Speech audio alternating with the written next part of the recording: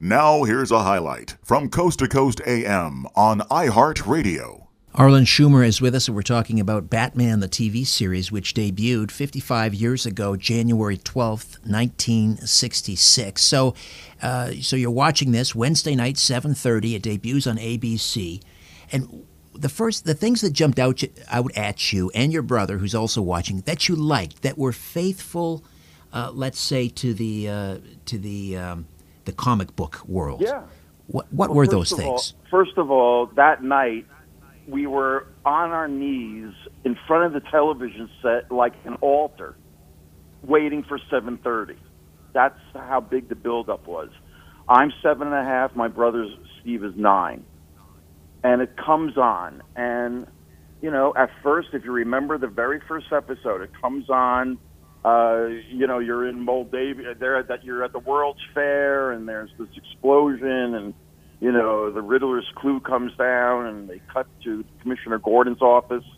He's surrounded by, Officer O'Hara and Mayor Linseed and all these other, men of Gotham.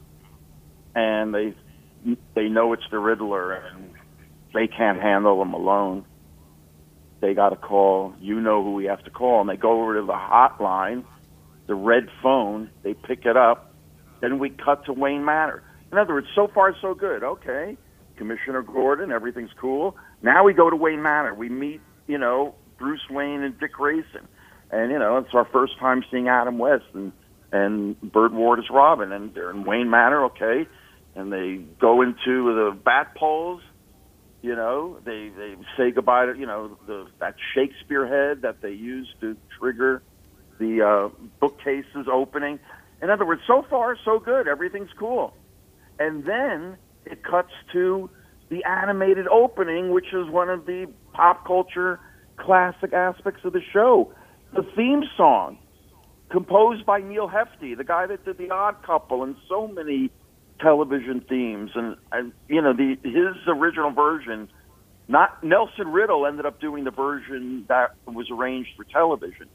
But it wasn't the Marquettes? Original. Was it the Marquettes, Arlen, that performed that? The Marquettes? No, now you see, if that's the version you play, there were so many cover versions. Even the group The Who from England did a released version of the Batman theme. I like the Neil Hefti original. It's got more bottom. It's heavier. You can really sense the Peter Gunn dun dun dun dun dun dun dun dun dun dun dun dun. That's the origin of the Batman theme. He built on that. And to me, the Nelson Riddle version that was put on television, when you compare the two, the Nelson Riddle version is lighter. It's a little slicker. But if you get the Neil Hefti original, I think that's the greatest version of the song. That when I do my lectures and webinars on the TV show, like I did the night of January 12th a month ago, I always use the Neil Hefti version. Right. So you like Stately Wayne Manor, you like the Bat Poles, you like the Bat Cave, you like the Batmobile. We love the animation. The animation is classic. Right. I found out years later that the animation was designed by a great animator named Lee Mishkin. And this guy, Lee Mishkin, he worked on everything from Popeye in the 50s. He worked on the Mr. Magoo Christmas Carol, which is one of the great versions of the Christmas Carol, with one of the greatest versions of the scary ghost of Christmas Future. And he ended up doing the Batman TV show animation. So that was great. Okay, then we cut back to the episode, live action. They come down to the Bat Poles. They look cool. They're in the Batcave. The Batcave looks cool. They jump into the Batmobile. So far, so good. Everything's good. They get to Commissioner Gordon's office. They discuss it. So far, so good. Okay, we're starting to... Robin looks just like the Infantino Robin. But we're looking at this Batman, and already I'm not kind of liking what I'm seeing. But so far, the episode is played straight. Then they go on their mission, and the first thing they do, this is 5 minutes into the episode, they climb the wall for the first time in the classic one of the icons of the series, the rope climbing up the wall, Exactly. Richard? Yes. Yes. This is the first time they do it. And, Batman throws up his Batarang, they climb up the wall, and again, so far so good, this is very cool.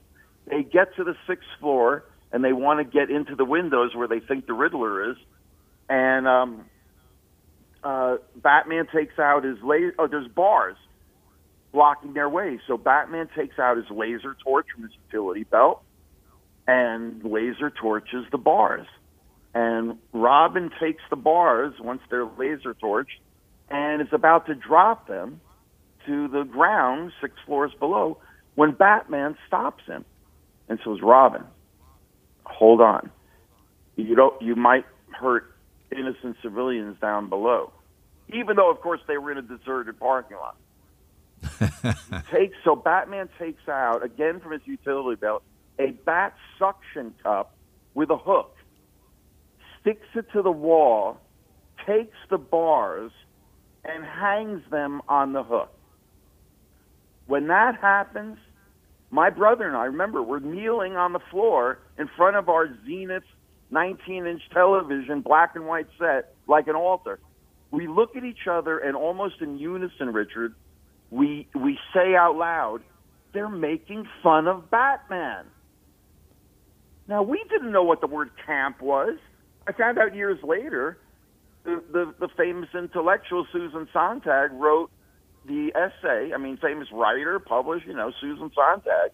She wrote this famous essay in 1964 for Partisan Review magazine. Is that what it's called? National Review? I forget. And called Notes on Camp. And that's where the term camp is coined, which, by the way, came from the gay community, the subculture. And they based it on World War II, when the soldiers would dress up in drag when they would have their entertainments, camping it up. It came from army camp. So right. You see how these things sort of happen? But the reason why, and this gets to talk about Sean Connery, James Bond. By December of '65, that's when Thunderball came out. The 4th James Bond film with Sean Connery. Right. We as kids had already seen the first 4 Bond films as kids. We love the Connery Bond. And if you think about Connery's Bond, those were serious spy films. Yeah, right. There was some comic relief. Yeah, there was some comic relief. Great quips. But, From Russia with Love was practically a Hitchcock film. We expected Batman to be as serious as Connery's Bond, which, by the way, the Infantino Batman was more like Connery's Bond. So when there was going to be a live-action Batman, when we found out in December of '65, we had just come from seeing Thunderball. That's the Batman we were expecting. You can't right. Instead, Sean Connery you had coming into a discotheque and doing the Bond-Tusi.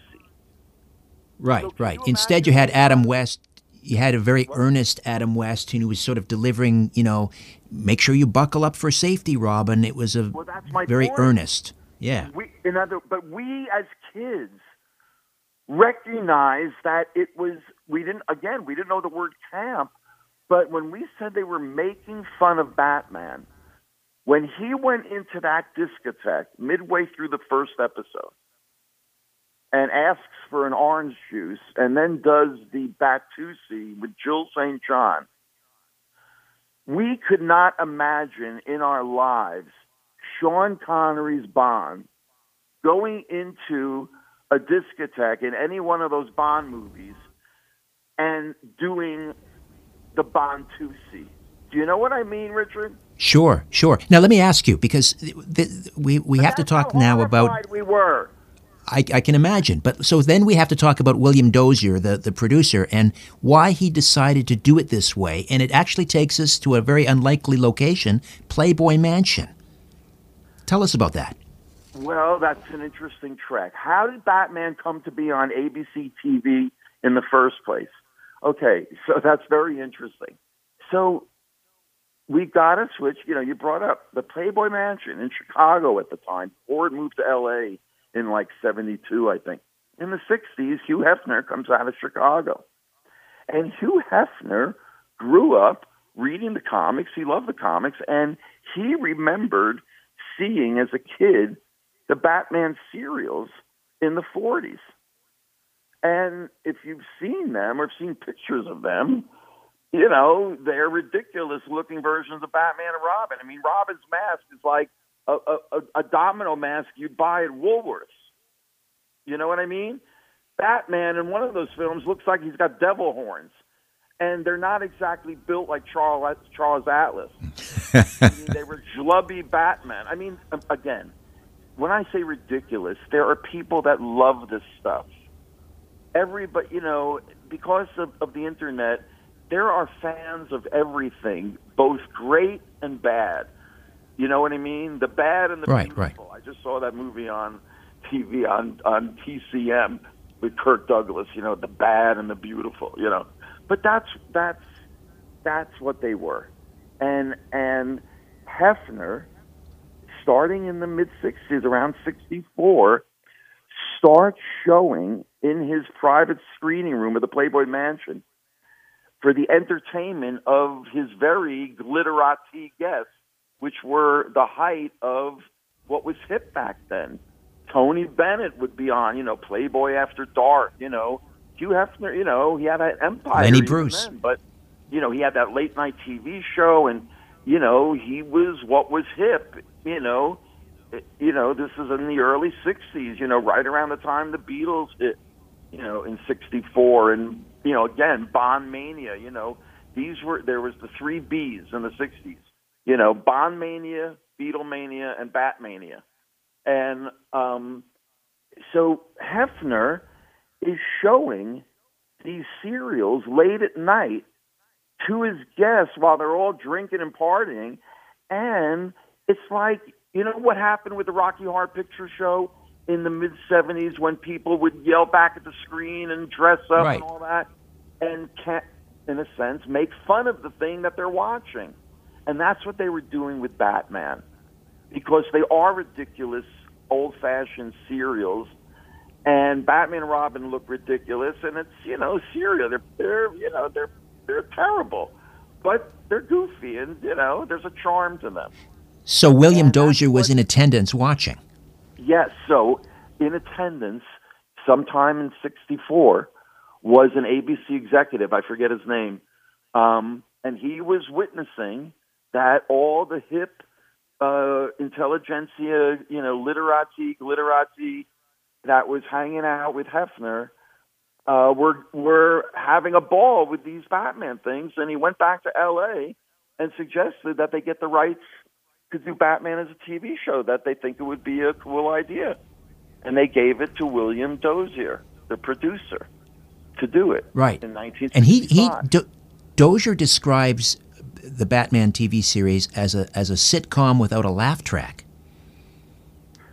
Well, you know, comic book fans like me and my brother were laughing at it, but we were disliking it. We were laughing at it, not with it.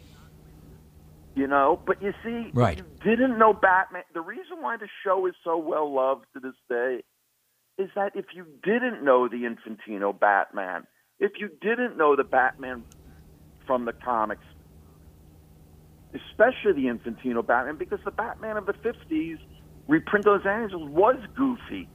You know, that's the Batman in a weird way Dozier ended up adapting. He didn't really adapt the Infantino Batman, the serious, the Connery Bond Batman we were expecting. Right. Now, it's interesting that the first villain in the first episode is the Riddler, played by Frank Gorshin, which is an interesting choice because, if I'm not mistaken, Arlen, the Riddler was kind of a minor villain in the comic book. So tell me about the decision to go with the Riddler. And this is why Dozier, as the producer, was, I mean, you know, he didn't know anything about comics. It's the spring of 1965. He's going to L.A. or whatever to go to the meeting, and he has to stop off at the airport to pick up some Batman comics to familiarize himself with the character. He happens to pick up in the spring of '65 the Batman issue, which at the time brought back the Riddler, who hadn't been published since 1948. But the editor of Batman, who brought in Infantino in this thing called the New Look in '64, decided to bring back the Riddler. So the Riddler, like I said, he hadn't been seen for decades. And that was the issue that wound up being adapted for the first episode. So only by chance that it was the issue that Dozier, who knew nothing about comics, picked up. He thought comics were junk. He was an elitist. He only knew the fine art world and television, ironically, that he was producing. And, they gave him the show probably because he was doing Burke's Law with Gene Barry, which, get this, Richard, was about a wealthy playboy socialite who drives around in a limousine in Los Angeles with his young ward fighting crime. Sound familiar? Indeed. Listen to more Coast to Coast AM every weeknight at 1 a.m. Eastern and go to coasttocoastam.com for more.